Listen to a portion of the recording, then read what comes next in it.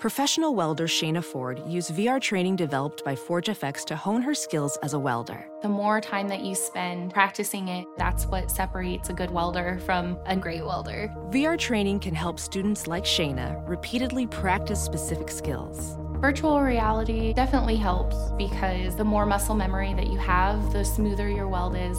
Explore more stories like Shayna's at meta.com/metaverseimpact.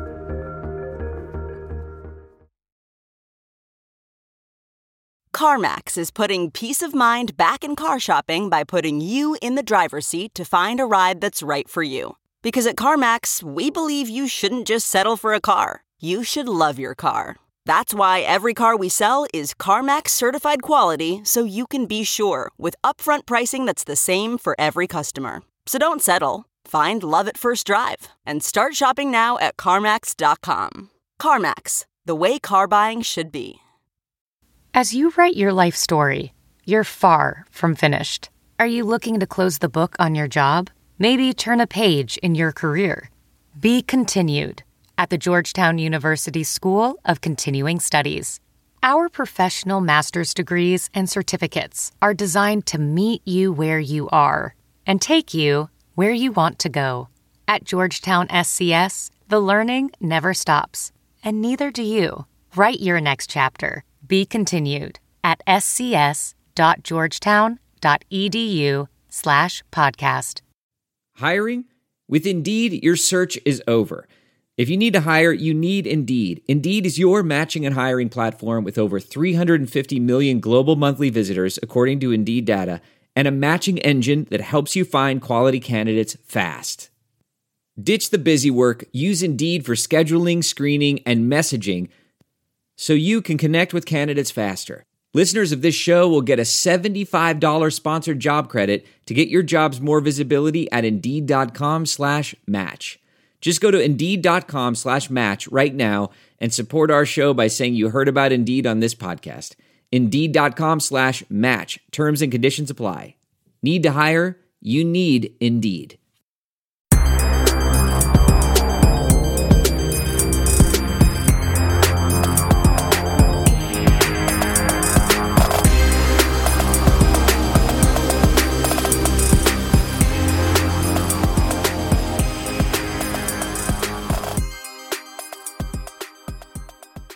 Welcome to another edition of Tag the Roll. This is your host, Mark Schindler. As always, I'm joined by my co-host and friend, Jake Rose. And Jake, how are you doing today, man?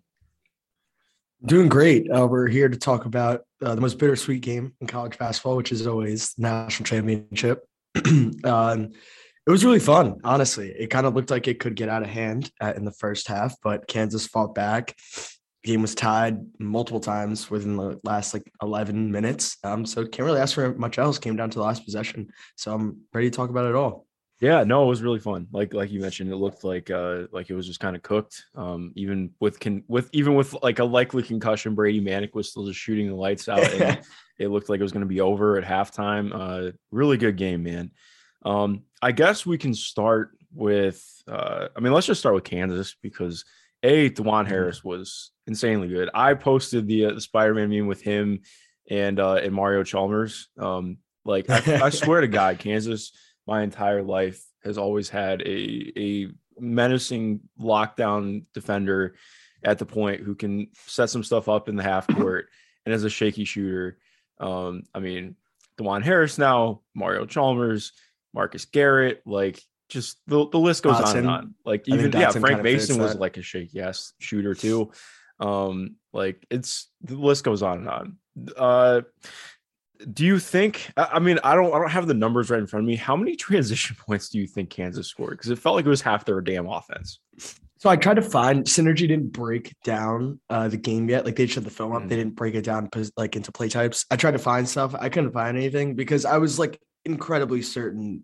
Like you said, at least half their offense came from transition. It felt like when they were in the half court, they had nothing. And that was kind of what flipped the game on its head in the second half is DeJuan, his point of attack defense against RJ Davis kind of took UNC out of their entire offense. They forced Caleb Love into taking ill-advised pull-ups, and they got super stagnant. And then they got stops, and getting stops allows you to run. And Kansas, where were they running in the second half to start that game, which was just like the complete opposite of what we saw towards in the first half when North Carolina was willing to run. It wasn't like necessarily they were staying out of transition, but North Carolina was scoring and they were getting back and forcing Kansas to play against a set defense. And I think that showcased a lot of flaws, as we've spoken about. I think in the Kansas wasn't necessarily anything new. In the first half, we were just like, this is sort of the team we've watched all year. I think it was a lot of what we talked about in the Creighton game, when Creighton kind of forced them to play in the half court. And DeJuan was really struggling in that game offensively, and Ochai and Brown were struggling as well to create, and they kind of just gutted it out through Remy Martin performance. Eerily similar again in the second half. But I think this Kansas team, like, we kind of knew who they were, and it was a tale of two halves again for them. Yeah, no, it's funny too. I don't want to say this is like what changed the game, but Leaky Black getting into foul trouble really hurt UNC. Because UNC has really been predicated on being able to play big this year. But that, I don't want to say that they're not athletic or anything like that, but they don't have like the same kind of wings that Kansas is able to really put out there. And I think that's a lot of the difference. Like even Jalen Wilson didn't score well yesterday, but like even then he was really damn good at pushing the break. Kansas ran a super small lineup with Jalen at the 5 that started to open some things up too. So yeah, I think that was we're in lockstep with that. There's just a lot that made it harder on UNC as the game went on, especially as Kansas was able to lock in defensively. Yeah, dude, I think like UNC even having, I think I tweet this, and so you like to reply, like UNC being in that game with the way their guards shot. If you would have told me the guards would shoot, I think it was like 10 for 40 or something like that, and 1 of 12 from 3, if you would have told me that before the game, I would have told you they were lost by 20. There was no scenario in which I could fathom them having a real shot at this game, let alone leading for the majority of it. And which is kind of just testament to like, they kind of just figured it out. Whether it was like Bacot wasn't necessarily dominant either, but they made shots. They made the shots that really mattered in the first half. Every 3 that they got was like a potential big swing shot. They hit it, and it was a fun national championship game. But DeJuan Harris deserves all the credit. And then I've been eating a lot of shit for the past 12 hours as my Remy Martin takes have been coming full circle, as I was rooting for UNC, and boy, was he incredible during the stretch. Just ridiculous shot making, stones. He gave them the creation that they lacked on the half court and showed up absolutely big time in the biggest moment of the year for them. And he was a monster defensively at points too. Like he was like killer. It was weird too. I don't want to like totally undersell things, but just a really rough Caleb Love game. Like he didn't seem right. I think it felt like his ankle was bothering him at times too, especially when he tried to get inside. But 5 for 22 is just painful. And the passing wasn't really there either. So, it's just tough because he had such a damn good tournament run, like really put everything together as a shooter. And it just, good things fall apart at times. So it'll be interesting to see him back next year. Or if he comes back next year, I guess TBD on that. I don't know if I didn't see anything on him declaring last night or anything, but yeah. But I do have to say that Remy Martin, like I think he was in I want to say he was in the far slot in the second half and hit that like fading to his right, like cross-legged step back. That was like the shot. I was like, oh, okay, Kansas is probably going to win this game. Like that was nuts. And like Remy Martin in the first half, like looked like an absolute mess. Was like hesitant on a catch and shoot 3 that he had. Banked his first make was a bank in 3. I thought he took a couple of long 2s, and I'm sitting there with my friends. And I'm like, let's keep this rolling. Let's keep this rolling. And then in the second half, boy, did those takes age like spoiled milk. Yeah. The shot making, as I said, but I do want to give a ton of credit to DeJuan Harris as well. Like the point of attack defense in the first 10 minutes of that second half was just absolutely he was a monster. I think what did he force like it felt like he forced like 3 or 4 turnovers in that stretch, maybe more.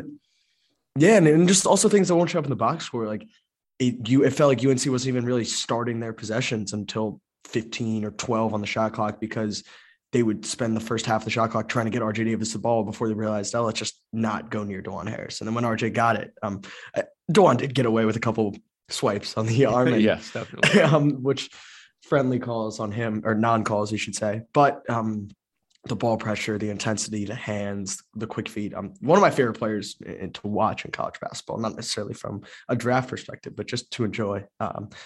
I'm glad he kind of had a moment there. But fun game. You want to talk about the prospects for a little bit, because I think we noted not the best prospect showing. I was kind of thinking back, like when was the last time we had like a crazy prospect game in like the national championship? And then I was like, 2019, Jarrett Culver and DeAndre Hunter, which was like a big primetime matchup. We didn't really have the star power there in this game tonight. But Kansas does have 2 projected first-round picks, I think, in Christian Braun and Ochai Agbaji. You want to talk about them? Yeah. I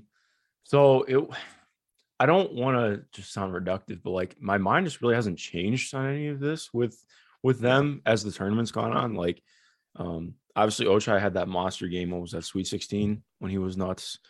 The Final Four. Final Four. Yeah, Final Four. Game.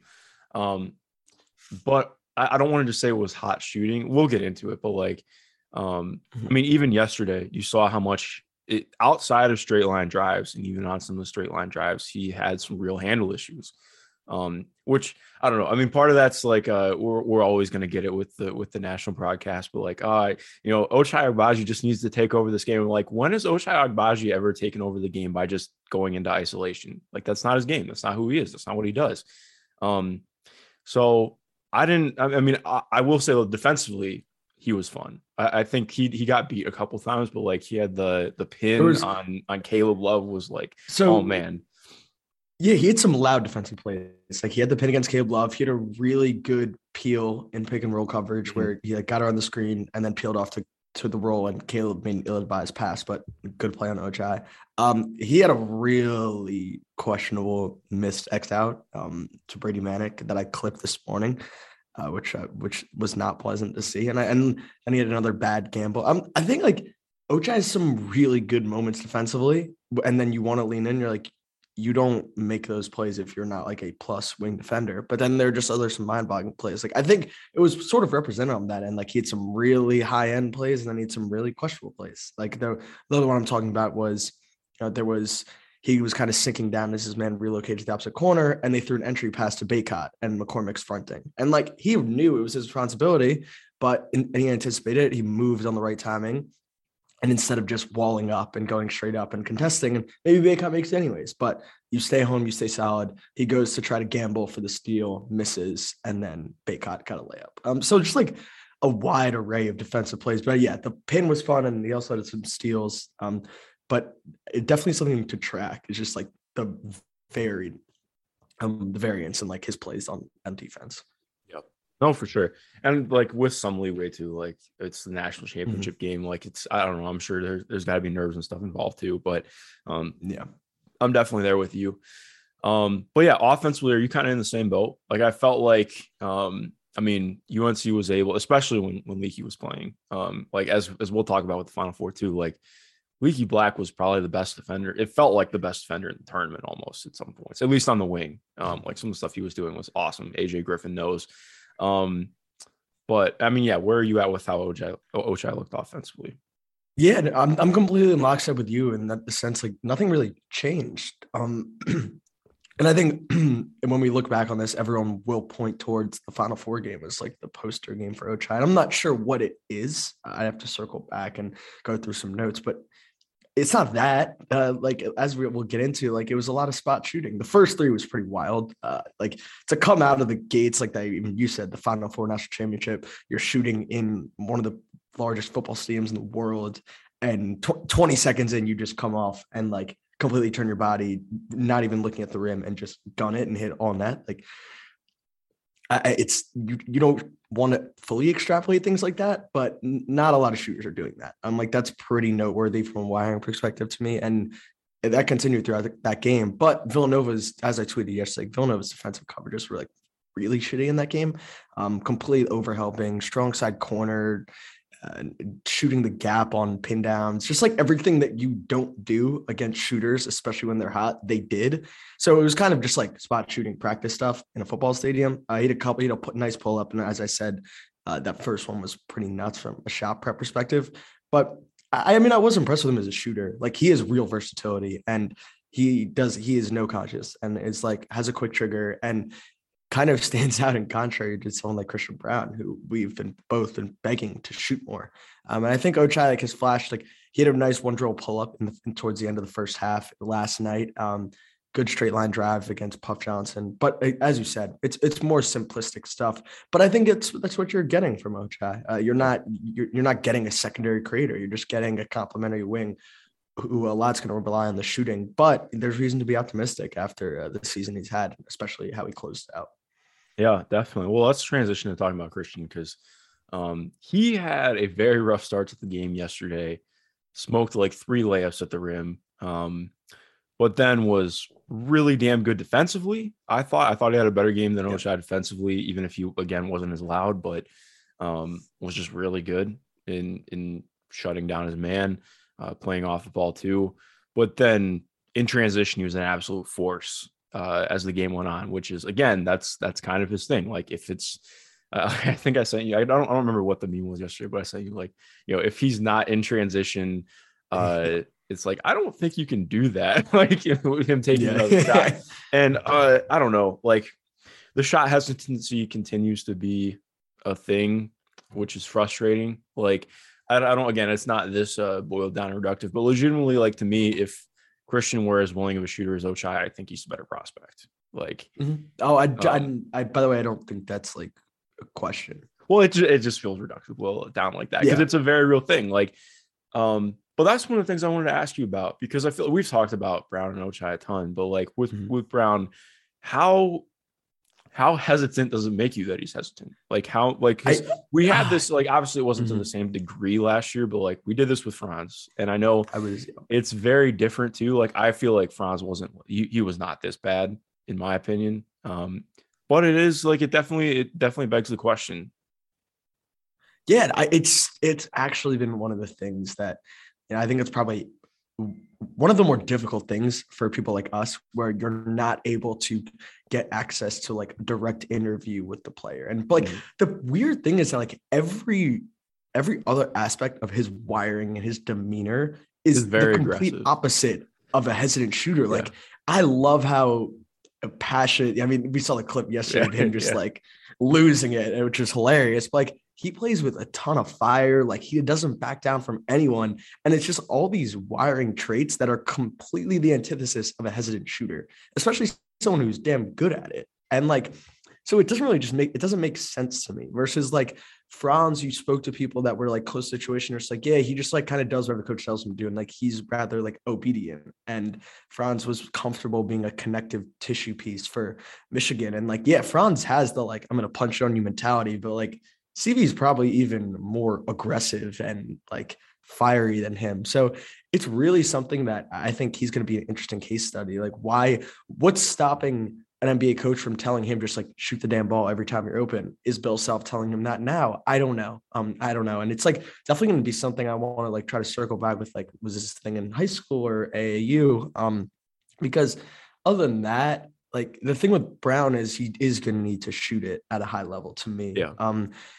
He's listed at 6'7". I don't think he's 6'7". I think he's probably more like as a 2, maybe 3 size. I like the defense. As you mentioned, he was good at point of attack, stayed solid, has a good frame, and is a very real athlete.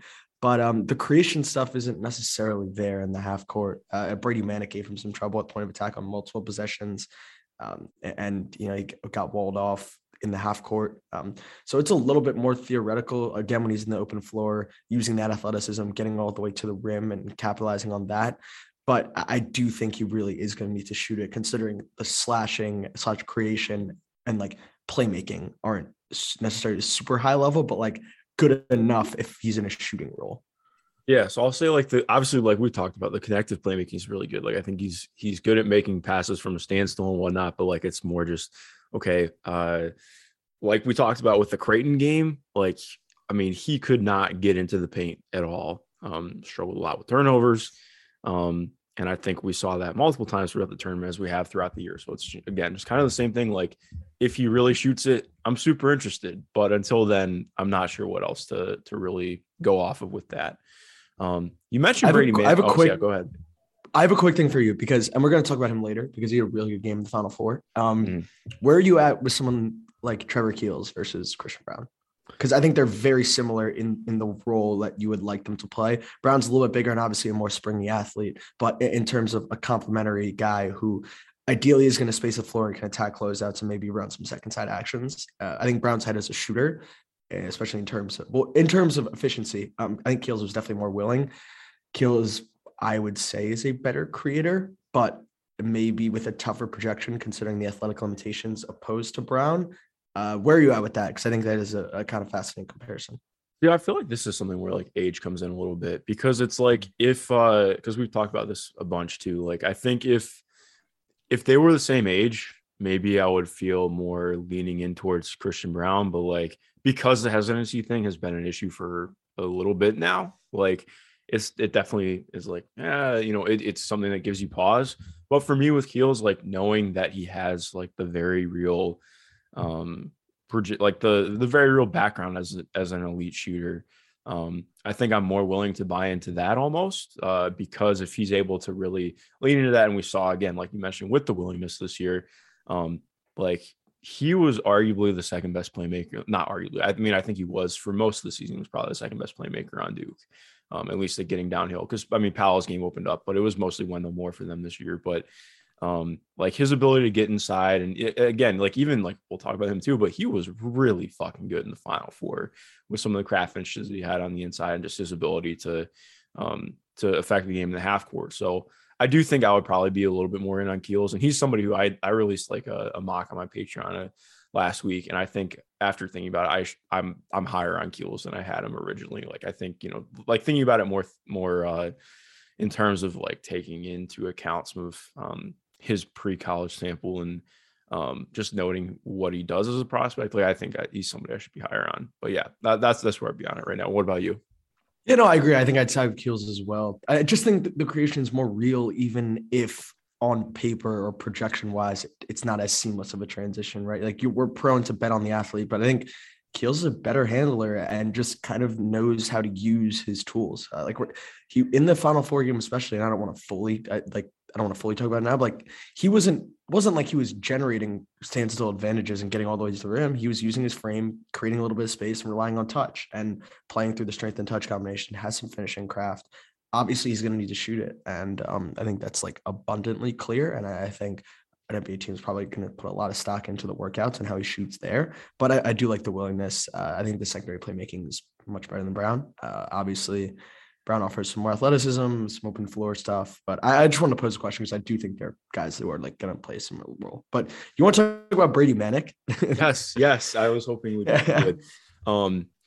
I did not expect Brady Manek to just come out and be an incredible rim protector yesterday. Like he was really good. Like, I think there are some people getting a little bit amped up about Brady Manek's draft stock.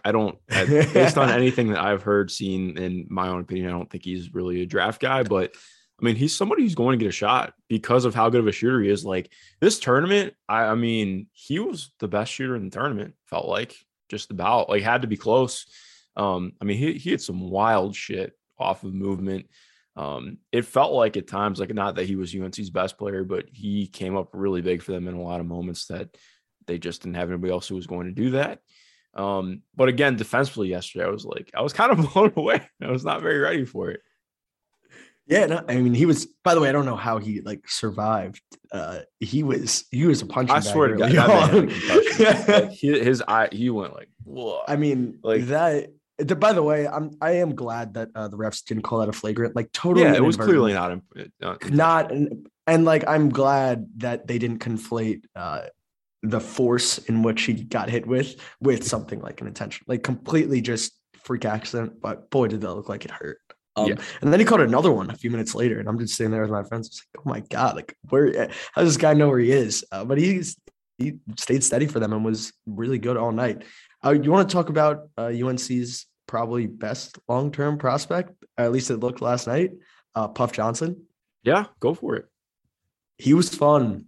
He was super fun. And when they needed a big boost, it's really funny. You see like just little plays, especially for a young guy on that stage. Like he got in the game and he was given the good minutes from the jump, but looked a little bit overwhelmed. Obviously gets that put back right before half. And you can just tell that kind of like just gives the young guy in that stage just a little confidence boost. And he came out playing the second half. Leaky was in foul trouble, which, as you noted, like would typically, and did give them certain trouble. Obviously Puff did good things, but didn't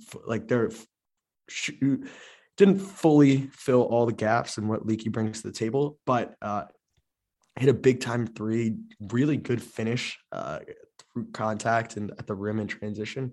Obviously Cam's little brother, so 6'8" shooter. It doesn't take very long to see the resemblance in just terms of looks between them. And they were, but Cam wear 14 at UNC? Cam wore either 13 or 14. I think it was 14. I can't remember because I remember they had the same haircut at UNC too. Because Cam had the same type of fade. I don't have like a ton to add on to that, but he was definitely interesting. It was cool to see just the way that he played. Sucked that he like literally exhausted himself and vomited on court. Been there, not fun. But yeah, no, he played a good game. He was fun to watch. I felt a lot for Armando Bacot. Like, I don't, again, like, other than Brady Manek, who else got the shit kicked out of them more this tournament than Armando Bacot? Hope that he's feeling okay today. I think was it the same ankle that he injured in the Final Four, or was it a different ankle? Yeah, same ankle. Okay. Yeah, I mean, he was somebody too. Like, I really even enjoyed watching him in this tournament. Like, he just like, in my opinion, like, not like, I mean, somebody who will probably get like a summer league deal or something at some point, but just a really fun player to watch. Like, he leaves it all out there. Clearly, that one of the best rebounder performances I've seen was, I thought he was Oscar Tshiebwe for a second in the Final Four. Shout out to the National Player of the Year, Oscar Tshiebwe. But yeah, no, this UNC team was really fun, man. I was just gonna say, I want to give a quick shout out to the UNC team because, like, especially last night, you have Caleb Love tweaks his ankle on like just a complete freak accident. No one's near him. He just takes a bad step. He's clearly not 100%. We're taking a guard who is obviously already lacking in vertical explosion and putting a bum ankle on him in some retros. Probably not the most ideal situation. Leaky Black's in foul trouble. Puff Johnson's throwing up on the court. Brady Manek is likely in another dimension. Mondo is clearly hobbled, and they just like almost gutted the thing out. And obviously, got to give credit to Kansas, the national champs. But at UNC, the run they had, and it was really they almost won the game despite not doing what got them there, which was nuclear shooting. Every game leading up to that, it was just nuclear pull-up after Brady Manek relocation three with a hand in his face. And that stuff all kind of betrayed them, other than a couple of Brady Manek threes. Love and RJ weren't there. And still, despite all the injuries, despite all the tough shooting, almost found a way to get it out and like gave us a damn good national title. So definitely want to give a shout out to the UNC team for that. Definitely. Well, you want to move to talk about the Final Four now? Yeah, because and I said it before in the pre-show, like it kind of feels like forever ago at this point. But despite the Kansas Nova game turning into like a 15-point win, I thought it was a good game. And like Nova hung around and then came back with some real punches. On the rewatch, there were a couple moments where it felt like they could have really like not won the game, but like made it real close. There was one where they were down like 7, and Caleb Daniels or Brandon Slater had like a 3 that went in and out. And then all of a sudden they're like, 4-point game with 8 minutes left. Just a bunch of what ifs in that game. But any of the Nova guys catch your eye as potential prospects? Because we already talked about the Kansas people. Yeah, Slater and Samuels have been interesting to me this year. But again, like more just they're guys I want to do like deeper dives on. But I don't have like a ton of Nova thoughts. Like I think Justin Moore was probably the most interesting guy that they have, and unfortunately, just he got injured. Shit happens. I hope that he's okay. But I mean that Nova team was fun. Like I always have to like look at a different lens when I watch Villanova because I don't typically enjoy their brand of basketball. I think I texted you during that game. I'm like, Nova is really just like running 5, 6, 7 super stiff athletes who all make really smart decisions, and that's kind of their brand. And it just I don't know. It felt like their game plan was hopefully Kansas just not shooting well, but that was a gamble. Definitely not the case. I consider. Well, what did Kansas start, like 7 of 12 from 3 or something? I think like 7. That? I mean, it was nuts. They might have been 7 for 10 from 3 at the time, if I'm remembering a graphic correctly, which is nuts. And I mean, credit to Kansas too, because their defense was monstrous. Like Colin Gillespie was going through it in that game. Like he kept just calling for a screen and like flip the screen, rescreen, do something because I can't fucking get anywhere. Like that was very fun to watch. Like again, just shout out to DeJuan Harris because he was nutty. Do you have any other thoughts on this game? Because I think we already echoed some of our CB and I thoughts. Yes, I mean I hate pigeonholing players into Europe because like you never know. Obviously, you might have a cup of coffee in the NBA and stick around. If Colin Gillespie like ends up in the EuroLeague, I feel like he's just going to just be an absolute monster. Yeah. He is a wild shooter for a guard. I will say like Ryan Arcidiacono hung around the NBA, and Gillespie's a better player than him. In my opinion. Gillespie, what I would say, I agree with you. Gillespie, as an Arcidiacono stan in college, Gillespie's better. You heard it here first, folks. Jake Rosen, Ryan Arcidiacono stan. So I have a Ryan Arcidiacono jersey from China. So Jesus Christ. And so Gillespie's a better player, 2-time Big East Player of the Year. I think Arch might have won it like his senior year, but Gillespie undoubtedly a better player and like carried a bigger usage load, was a better scorer. But yeah, we don't need to go on. I do think there is like something to be said for Arch's like role being somewhat more attainable as like a backup point guard who's just a table setter and like plays good defense and isn't necessarily demanding the ball to take tough shots versus Gillespie's like I'm gonna post the shit out of you. And like a slightly worse Peyton Pritchard from an NBA perspective, just because the handle isn't like that. And so I think that's like an interesting point when comparing the two. But yeah, Gillespie's 100% better. I wish he was like 6'5" and then could just be like run off a million screens and be Max Strus, but he's 6'2". But thoroughly enjoyed Colin Gillespie's college career. I do think Slater is interesting if he decides to enter. The shooting historically in college has not been great. As someone who watched him on in high school, I'd be curious to get a hand on those numbers because anecdotally, he was a pretty good shooter for Paul VI and in the circuit with Team Takeover. The handling stuff is tough sometimes, like forces it, the handle's loose. The finishing was a little meh, but he showed up big time, especially as a shooter. And the defense is really fun. He's really good on the ball, super active off the ball, buys into his role. Obviously lanky on the perimeter. So, I mean, he's someone that I'm definitely keeping an eye out for in this year's draft. Maybe would be worth a second rounder. I think I'm a little bit more interested in him than Samuels because Samuels is more like, I don't know what to think of his shot, but he is still, to me, he is an interesting player, but it just depends. I think I trust Slater a little bit more because I think of him as like a wing. Like I think Slater can be a wing, like not in terms of creating at all, but defending wings and spacing the floor like a true wing versus Samuels is more of a four to me. And I wish the shot release was like a little bit quicker and offered a little bit more versatility. I'm not sure the scoring translates as seamlessly, but again, productive player who's made a ton of strides, especially offensively throughout his career. So fun Nova team. Again, I really wish they had Justin. They clearly missed him, especially early in that game. It was like really obvious that they missed having their second best creator and shot maker on the floor.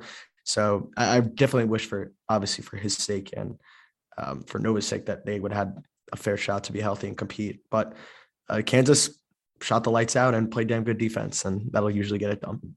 So I'm trying to think, is this Villanova team, okay, so if you remove Mitch Lightfoot and Jalen Coleman-Lands, this was by far the oldest team in the tournament, right? Like, I'm trying to think, like Miami. Oh, true. Never mind. Miami. I think Miami's average starting lineup age is like 23 years old, which is Jesus nuts. That Miami team. Okay, I got to ask you though about the seeding. How did you feel about the way that the seeding shook out? Like, I know this is going way, way back, and it's easy to do retrospective stuff, but it just felt like UNC and Miami were clearly better than 8 and 10 seeds at the time. And they had bad ball. What I will say is like the ACC's resume was not great. That is and fair. Like the ACC was both of those teams, like this is the same. And obviously, a few things have aged as poorly as this with 3 Elite 8 teams and 2 Final Four teams. Is like the hashtag one bid ACC. that was trending around January, early February-ish. But when your whole conference is kind of viewed as shitty and then you lose to teams that are like in the middling and towards the bottom of your conference, those are bad losses. Like you don't have the luxury of being in the Big 12 where your road loss is usually not that bad because every team is relatively good. And I think the ACC's obviously have more talent than we anticipated, but in terms of resume perspective, like I don't know if it's fair to say they're underseeded. I just think they all started playing really well, especially UNC. Like UNC was obviously not playing like an 8 seed, and this is why the committee job is like so tough. It's like UNC was not playing like an 8 seed from the moment that they beat Duke and Cameron Indoor Stadium, but their resume was that of an 8 seed. So yeah, super tough. I thought Baylor caught a raw draw in their region, especially seeing them. Same could be said for Gonzaga. Memphis was Memphis playing like an 8 seed at that time? Probably not. But did the resume say so? Likely. But I don't know. It's tough to defend the committee when Houston was a 5 seed. So we'll end it there. Yeah, no, exactly. I just want to bring it up because I know a lot of other people had mentioned it too. I'm there with you. Like, it's really hard to do some of this stuff. Like, same thing with like, okay, if you want to pull Ohio State, like Ohio State was probably better than a 7 seed but again, injuries was bullshit this year. Injuries happen. Like, and that's part of what happens. It's going to be the same thing that happens with the NBA playoffs. Like, what happens throughout the years, what gets you there, you just deal with it when you get there. And there's not really a lot you can do about it because otherwise you're discounting a bunch of things that did happen and resulted in the seeding. So we're in the same boat. Do you want to talk about Carolina Duke? Yeah. I mean, you kind of knew it. I mean, I wrote about this in my little thing for Cerebro. It kind of just felt like a game of that magnitude. We'd never seen it before. Obviously, you'd seen 1 versus 2 or 1 versus 1. Obviously, like the Kentucky team that was undefeated heading into the Final Four, but none felt like they had like the non-basketball implications of this one, which is like the 2 most bitter rivals in college basketball meeting for the first time in the postseason. Coach K's last game, potential number 1 pick on one side. Scorching hot team on the other that had also just ruined their senior day / Coach K's last game in Cameron. Like, there were so many variables that just made this game so big. And when you have a game of that magnitude, like all you can do is hope that the actual basketball lives up to it. And boy, did this one live up to it. Like, what a game. Just heavyweight punches on both sides. I thought Duke probably should have won the game still. And I thought they did some things that I don't want to say out of character, but just betrayed themselves a little bit, betrayed their best player a little bit, even though he did struggle down the stretch. And I don't want to be naive to that. Let's talk about this game because UNC definitely, obviously Caleb Love making that shot over Mark Williams, but there were some questionable things that happened in the game. I want to hear your thoughts before we fully dive into it. Yeah, I have many. If we had to power rank the prospects in this game and the games that they had, I don't know. That seems unfair. But I mean, obviously, I like Powell had probably the best game. Mark Will second, Wendell third, AJ. I'd put Keels at 2. Oh yes, my bad. I'm thinking guys who started not off the bench, but this was a very rough game for non-Paolo Mark Will prospects and Keels too. Like, point being, Wendell Moore and AJ really struggled. Like, I think, to be fair, like Wendell missed a couple of just easy looks around the rim that I think he would normally make. But Baycott was really good on the inside too.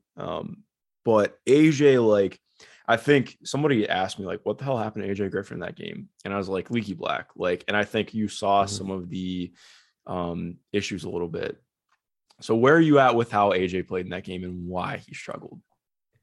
Yeah, I mean, well, Leaky gave him a ton of trouble in their last game. After AJ went absolutely crazy in the Dean Dome, Leaky was on him for the next one and gave him trouble. And it's everything that would give AJ fits. AJ is super slow. Like, this is something we've talked about. He doesn't have a lot of downhill burst, and the handle, while he has some flashes of creation, it's mainly east-west and side-to-side stuff. It's not necessarily getting north-south and downhill and gaining an advantage on your on-ball defender. And the shots just didn't fall. I mean, AJ missed it ultimately came down to like him just missing threes that sometimes he makes. But the misses were weirdly all over the place. Had a couple of bad ones that I took note of. But I think the on-ball stuff, like AJ has had a lot of games similar to this where he just gets completely shut off on the ball, but he typically makes threes to kind of buoy his performance and what he brings to the table, because obviously the main selling point of him is three-point shooting.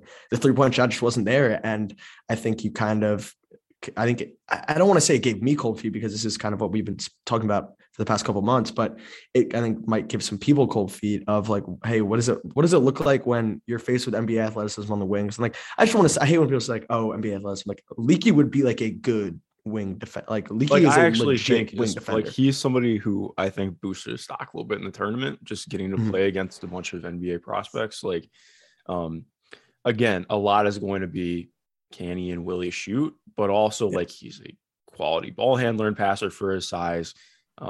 And he's really damn good defensively, like you mentioned. Like, I think he's going to get it. He'll probably be an undrafted two-way guy, but I mean, it's possible he goes in the second round too. Just given that a lot of deals get struck before, with guys not actually going in the second round. But point being, like, real legit NBA. That's an NBA. Yeah. I would say like NBA rotation level defender, if not like good NBA wing defender. Like if it wasn't for the offense and we could sub offense defense, Leaky would be on an NBA floor to play defense. So I don't want to just say like, oh, he saw length and size for the first time and couldn't do anything. Like Leaky is very legit. I don't want to take anything away from them. However, the AJG creation stuff was non-existent in that game, and there's like kind of no way else around that. I thought he was a little bit of an afterthought. Duke has gotten into a really good habit of running him off these pin downs where defenders are forced to lock and trail because of the shooting, and he's able to get downhill against slow-footed bigs. We didn't see a ton of that. They didn't really leverage him. It felt like it was a lot of ISO Paulo, Keels creating off closeouts, and Wendell Moore in the half court. And part of me wishes that they would have kind of gotten creative in getting AJG involved and leveraging his shooting to kind of bolster the creation rather than letting Wendell Moore rock out. But it goes to show you that if you're going to use a top 6, 7, or even 5 pick on someone, there are real limitations there. Well, I do think it's tough too, because I don't want to say that I don't entirely agree about Wendell Moore rocking on the half court, but it was more like Jeremy Roach could not get anything going in this game. And that was part of Duke's success, was Jeremy Roach looking like prospect Jeremy Roach in most of the tournament. And he kind of got shut down, struggled, missed a bunch of stuff at the rim. I don't think he hit a single three in this game, if I remember. He was over 5 from 3, which was big.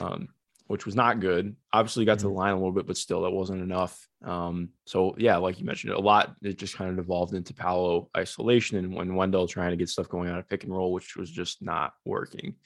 Can we have the Wendell Moore discussion? Because I know I'm higher on him than you are. I don't know.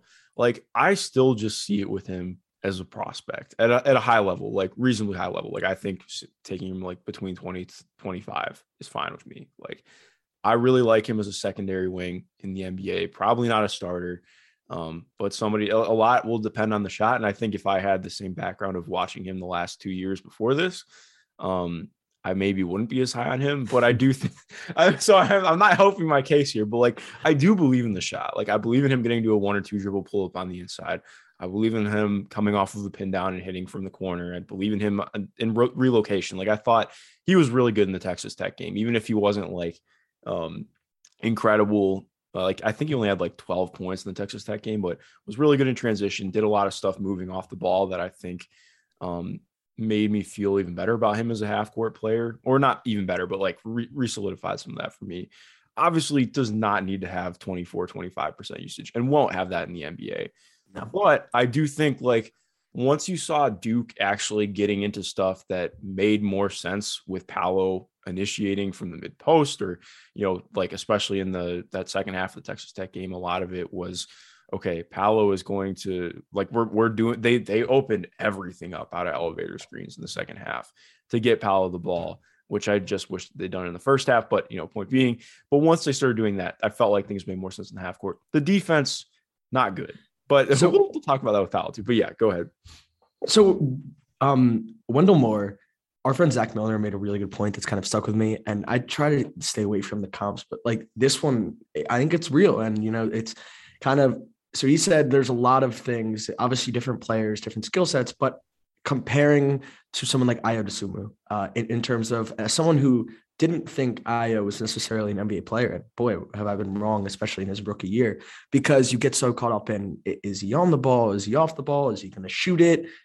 He's not necessarily creating advantages, but like point being, he's just a really damn good complimentary basketball player who like figures it out, knows when to pick his spots, can get to the rim. And like, if the shot's falling, it's just going to be another good player to have as a cog in your rotation. And I do think there is something to be said if Wendell Moore's shooting is real for him to do that. And just like be a wing who, if he ropes into some second side pick and roll, I trust him to maybe do that.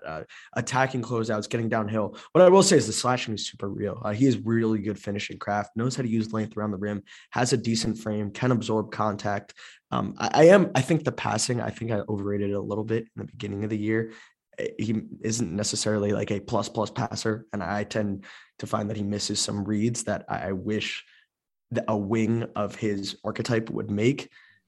I do want to talk about the defense, but like offensively, if he's going to shoot as well as he is, I do think there could be a pathway for him. I'm not saying he's going to be Ayo. I'm not saying he's going to be on a first or second all rookie team like it looks like Ayo is going to be, but it's kind of in the same vein of these high usage college players getting scaled down and allowing them to then pick their spots more rather than kind of overextending them because they didn't have teammates that could bend the defense or create. Let's talk about the defense though. Yeah, because this will filter into talking about Paolo too. Yeah, like the defense from Moore is not good. The off ball is bad. I do think he can be okay in the point of attack, but his screen navigation isn't great. Off ball, it's his frame, but also it's not good. Yeah, off ball. In perhaps one of the second biggest shot of the game. Obviously Caleb loves pull-up three, which will be played for years, decades to come. The one before that, Brady Manek, small relocation, just rising from the corner to the wing. And that's Wendell Moore wasn't fully asleep. It was able to recover and contest a little bit, but that half a second late, half a second of ball watching, allowing Brady to relocate. And obviously we know all he needs a sliver of space.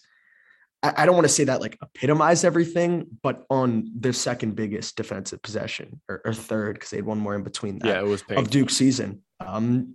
He fell asleep at the wheel for just long enough. And I was kind of just watching it live. And it's like, damn, it's like the one thing you can't do when you're guarding and the defender is getting someone to the paint and you're in that strong side corner, you got to stay alert. And he lost them. And it was a big time shot from UNC. Yeah, no, I agree. It's the kind of thing where like, I don't know. Like, this is why I want to leak into talking about Paolo too, because I know the big talking point is going to be the defense with him. And I don't know. I think to me, the defense almost matters more for Wendell, or Wendell, I should say. Jeez, I'm so used to talking about what? No, way more. Like, yeah, it's just because we're going to talk about the Paolo thing. Yeah, we will. But in terms of just like talking about college translation for defense to the next level, I don't know. It like I'm still trying to figure out where I'm at with that, because we just have seen some guys go from like kind of shit defenders in college to like, oh hey, like I'm put in a better scheme and I look a lot better and I'm in a smaller role and I am actually, kind of giving effort now. But not that guys don't give effort, but I don't think Wendell's issue is effort, but it's just like, which that's part of the problem too. Like he's falling asleep on stuff. Like I'm trying to remember who brought this up with Donovan Mitchell, but like I don't think it's that Donovan Mitchell is necessarily like actively not trying to play defense, but he just ball watches a lot. Like that's how he does things. Like that's sometimes just how guys see the floor. And it's not necessarily just this guy isn't trying thing. Like I'm going to effort my way to being a good defender at the next level. Like it's not that simple. So again, for Wendell, who is not bringing the same offensive value, definitely is more troublesome. But sorry, go ahead. No, I just want to harp on it. It's such a good point, is that like we always think of defense as effort based. And while you could 100% go from like being a bad defender to like maybe passable if you really give a shit. Like we do know that there is a certain effort and engagement that comes with being a defender, especially like on the ball, off the ball, screen navigation, but there's like skill that goes into this. There's a reason why like the best defenders are consistently the best defenders. And it's like always a little bit weird to me is like we talk about court mapping and playmaking as like there's an upper echelon of NBA players that can make certain passes because they see things that everyone else doesn't in the timing that no one else does. And like the same thing goes for defense. You make rotations, you make reads. And yes, maybe they're more scheme based and teachable and you can premeditate them a little bit more. But like Wendell's just not necessarily seeing these things. And I think this is like a good translation into Paolo because Paolo is high field. Like Paolo is a high field basketball player. The pitch for Paolo when he was in 10th grade was a two-way defensive minded secondary rim protector who was extremely efficient on offense. We've now turned into like this mega creator who is taking pull-up threes and like it's blowing my mind of how skilled he is. The defensive effort was bad. Like that, I'm not saying around like Paolo was bad defensively. There were many, like there was one clip I pulled of him like attempting to close out in transition. It was just like terrible. And that's in the Final Four in like the biggest game of his life. So yes, I understand why that might make you feel uneasy, but like in the nicest way possible, like I don't give a shit. Like that's not why I'm drafting him. And that's not why, if you pass up on Paolo and the offensive upside and what he could potentially bring to the table as a creator, and in my mind, a scalable superstar based on his ability to be a roll man, be a pop man, play out of the mid post, now the willingness to shoot, catch and shoot threes, as he's shown, the quick closeout attacks. Like we are talking about a potential superstar that I don't know who you put on him to guard. And I want to talk about how we maximize him offensively in a little bit after this, but like the defensive stuff, just like, am I supposed to care? Like, is that if you are passing up on Paolo for another prospect because you think the defense is going to be that big of a problem, like I just don't agree with the process in the nicest way possible. My thing would be more of like maybe it's just how people are coming about what their issues are with the defense, because to me it seemed more like people don't think that it's not that he's not trying, which I think you and I like see it the same way. Like I don't think that he was trying defensively, at least not to that level. I'm not really worried about his lateral quickness or his quote unquote lack of rim protection. Like I do think like when he shows it, he has good moments of verticality, can be good around the rim. Not obviously he's not going to be a primary rim protector, but it's not his goal. Like I don't really care if he's able to play the 5 defensively. I know some people will disagree with that. I just don't really see. I think we get way too obsessed with can he play the 5? It's like it's very annoying to me. But like I just think like watching him, it's never I can't move laterally or anything like that. It's more like, oh, well, I took a really shitty path on this closeout, or I didn't go full go on this closeout, and that's why I'm getting blown by. And he's never in a stance. I don't think he was in a stance once in that game. He's been largely disinterested in the defensive side of the ball this entire year. And like, while I'm not washing my hands of that being an issue, I just think it's the kind of thing where it's like if he'd never shown defensive interest in his prep career, then I think you're more concerned. But like considering that, like we talked about with PD in that episode in December, like I mean, he came about as a defense first prospect, and so it's not something that I'm really that worried about. And maybe this will bite us in the ass in 2 or 3 years, but I don't think so, and I'm willing to bet on that not biting us in the ass. I agree. I totally agree. And like, it always comes back to this. Like, I just wish we could have seen a summer of AAU with these guys, because Paolo kind of went from his, and you can watch the O'Day stuff, City of Palms when he was a junior, played AJ Griffin, played Archie Davis, Archbishop Stepnack, played in IMG, I think, and was operating in the post, ran a couple of pick and rolls just because O'Day didn't really have a couple ball handlers, like was a secondary rim protector, was a low man playing the 4. And then the next time we saw him was for BFL prep. I think he might've played like a game or 2 with Rotary, but not necessarily in the context of EYBL and competition levels and things of that nature. With BFL prep, basically just telling him to be Carmelo Anthony and like running up and down. And while we've seen that can be advantageous in some areas, like I think it broke stride. Like Paolo hasn't played real defense in like 2 years, maybe more. And like I think PD wrote earlier that, the passing, it wasn't there. And then all of a sudden it was there. Like, Paulo didn't forget how to pass. He just needs to remember how to. And like, you do that through live game reps. I don't think Paulo forgot how to play defense. He just needs to remember that he needs to play defense. And like, it's going to take a coach to tell him, lock the F back in. Like, I'm not washing my hands of it. Like, he was not very good on defense for the large portion of this year, but his issues were very different from Wendell, in my opinion. I've seen people say that Paulo misses rotations and things of that nature. Like, I personally disagree. Like, I just don't think he gave a shit. And like, that is an issue. To me, it's just much more low hanging fruit than not processing what's going on. Yeah, no, I'm there with you. Let's talk about the offense too, because I think one of the things that's been really awesome in the tournament, and what I wrote about with that Texas Tech game, not to keep harping back on it, but like, I think we've seen him be a lot more active as an off-ball player, which has been really enticing. So much better. Like, it's awesome. Like, he's doing stuff on relocation. He was doing a little bit more as a screener. We've just seen him be, and I think part of it too was Duke being a little bit more inventive with game planning.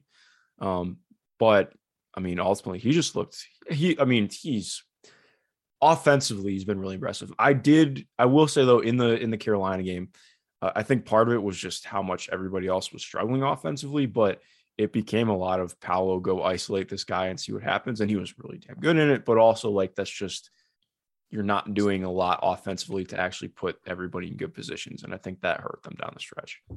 So I think Paulo, kind of as good as he was, and for large portions of that game, I think he kind of later in the game went away from what makes him so unguardable, which is the versatility and stretching you out to then punish you with strength while you're retreating downhill.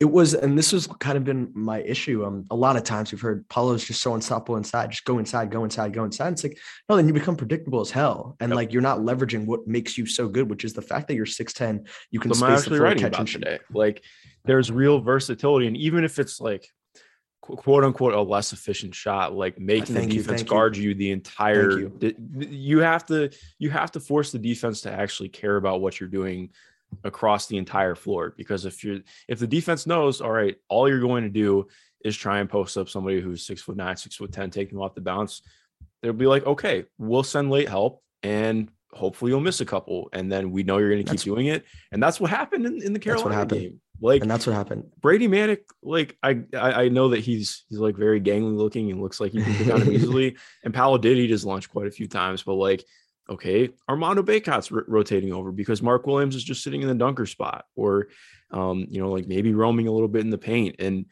I'm there with you. I really did not like the way that Duke set him up in that game. And I mean, it's Duke set him up and Paulo forced the issue a little bit inside. Yeah. Like it's just, two ways. We're going to hold all these prospects to the same standard. Paulo forced the issue inside. Would I have loved Duke to run like an inverted pick and roll or with like him and Wendell or something? Absolutely. But it didn't happen. And Paulo didn't recognize that he was kind of just being a bull in a china shop down low against disciplined help and kept forcing the issue. But again, this is what I was getting at. Like, Paulo taking pull-up mid-ranges matters. Paulo taking pull-up threes matters. Him getting up a bunch of threes, it all matters because it makes the defense respect you, because then they close out and he rips and he's dunking. Like, if you lose what makes him special if you just pigeonhole him into quote unquote what he's best at, which is just like punishing dudes down low and drawing multiple defenders and then hitting drop-offs or spraying out skip passes. Yes, like technically, is that what he's best at? Yes. But when you just go all in on that and don't make the defense respect you or stretch you, like, you're just going to allow them to wall up and hope for the best. And they did, and he missed. And like, he was overwhelmed inside. And I did think, in a vacuum, yes, what Paulo is best at, punishing dudes with the frame and the touch and the footwork. In a vacuum, that is what he's best at. However, from a granular perspective, what he's really best at is just like hitting you with 8 different things from 4 different locations on the floor in a span of 5 minutes. And you're like, what the hell am I supposed to do? And the coach is like, who the hell is supposed to check all these boxes? And the answer is you can't when he's at his best. And I did think it was, from Duke and from Paulo's perspective, a little underwhelming to see them kind of just trying to jam the square into a square peg into a round hole, like whatever the analogy is, and just like not take a step back and be like, whoa, like, let's make them think a little bit. Yeah. I'm there with you. Do you want to transition to talk about Mark Williams? Mhm. What did you think of him in this game? No, I think it's tough because it's really hard. We can have a conversation about coaches sitting guys for 15 minutes with 2 fouls till we're blue in the face. Obviously, Markwell didn't really help his case because he picked up 2 quick ones when he went back in the second half. I just think it's tough. Like, he never got in a rhythm. When he played like 17 minutes, was fouling, had a couple of questionable fouls like on defense. I mean, he had put like a couple dunks and putbacks. Like, I struggle to like really take anything away. I don't really think he could get into any type of rhythm. Did you have any more like concrete thoughts? Not really. Like, I thought he was pretty good defensively when he was able to play. It was just the fouls was definitely an issue. But again, like, taking him out early felt like it really took him. It made it impossible for him to get into a rhythm. Mm-hmm. Excuse me. And it's just frustrating too, because he'd been so good this entire tournament run. Tough way for the tournament to close out for him. I guess one thing I will ask you though, where are you at with him as like a short role playmaker, and just his ability, not even that he's a playmaker, but his just ability, even if he is able to make decisions? Because I do think decisions. Yeah. I thought he was overall really good in the Texas Tech game, but when Texas, like, okay, so Texas Tech playing no middle, if he caught the ball, he was getting to the ball. Like, I do think you saw a lot of the and not that this can't be worked on, but like, I think you saw a lot of the processing stuff there where it was like, oh, okay, this is not awesome. Like, and not that he has to be, but I do think in time, like, ideally he's going to be a lot better at that. Yeah. And I think it's definitely a bigger room for improvement for him. But I do think like that there is a context in which he'll be given opportunities to make those reads. Like, defenses are going to have to respect the hell out of him on the roll. He is a legit lob threat. And what I like most about him is he has some touch. He does have very good touch. I want to bring that up. And so like, if he is called on the short roll, you're not going to be able to just like stay home and just like hope that he like fumbles it into a turnover or misses it. Like, he has real offensive skill, which I think is going to aid him when he's operating on an advantage as the roller, just in this certain scenario, to then be given certain reads. And I'm not like saying that it's, like, he's going to draw rotations and he'll automatically know where to spray the ball to. Like, that's hard stuff to do, especially when you're 7 feet tall. But like the difference between him and someone like Koloko to me is that like Koloko still needs to ascend to that next level where he like is comfortable catching it, putting it, taking one dribble and hitting like a little turnaround post hook. Mark can already do that. So I think we can just like rely on him to score and be a play finisher early on, wait for defenses to kind of catch on to that and respect him. And then we can slowly build up to these reads. I just kind of like his foundation as a roller and a play finisher a lot, that I'm willing to kind of bet that over time he kind of figures out to some extent. Now, I don't know. He's not necessarily like high. He just probably shown like I mean, he's been better as a playmaker compared to last year, but not necessarily anything crazy, especially like big man passers that we've seen. Yeah. But my point is that like, I like the foundation that he's working with. Yeah. No, I'm in the same boat. Part of what I think is important too, like when we're talking about some of these guys, I don't love just like chalking everything up the archetype, but like, I think of it more like, okay, like let's look at somebody like Mitchell Robinson, who is a really quality defender. He's been inconsistent, obviously partially due to injury, but turned it up a little bit of late. But like, he is not a good finisher outside of dunks and lobs. And I think that's where you see a separation, because like, if Williams was not able to, like you mentioned, if he wasn't able to do, like, he's not somebody who I think can catch the ball and then take like do anything north south with a dribble. Like, at least I feel like we really have not seen that much of that. But like you mentioned, okay, if he gets a seal, he's able to take one dribble and get the ball up, and he does it really quickly too, which is nice to see.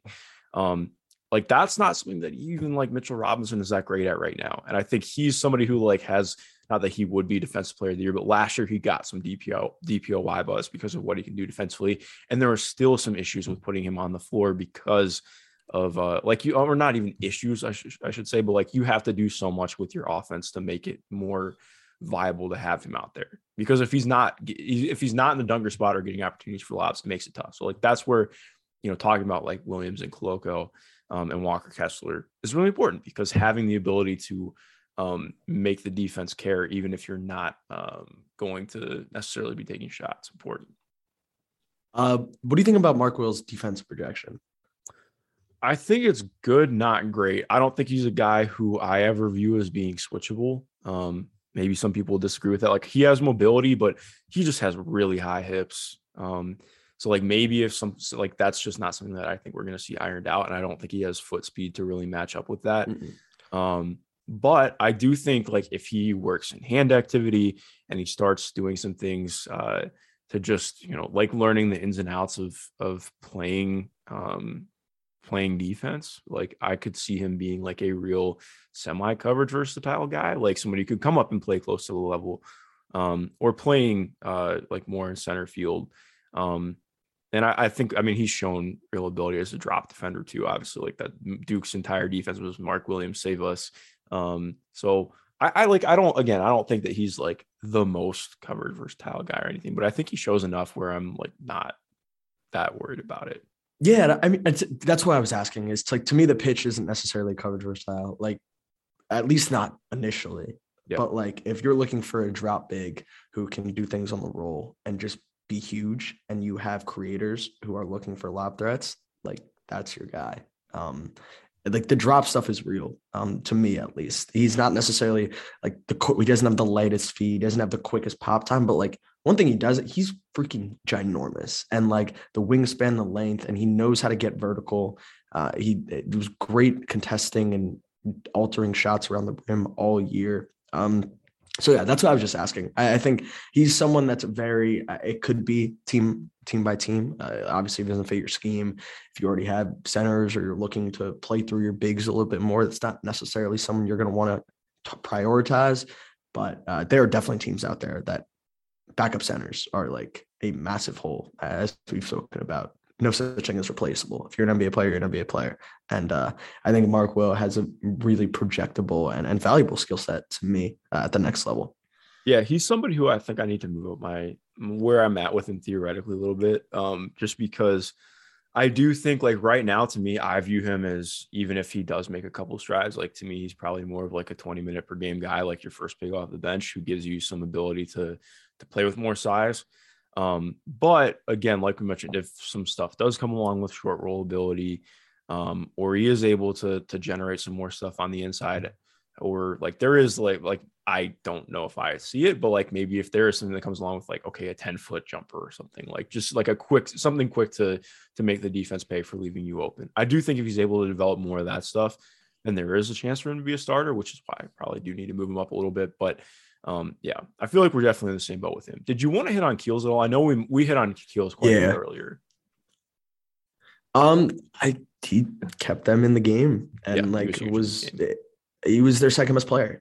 No, like full stop. And at times was their best player. Obviously Paulo is Paulo, but Keels made a ton of big plays, hit a couple of big threes. You know what I like about it? Like he hasn't really shot the ball well this year. And Kay's even said it in one of his like in-game interviews, which like Trevor hasn't been playing that well for us lately, but like he hit a big shot. I think it was in like the Sweet 16 or Elite Eight game.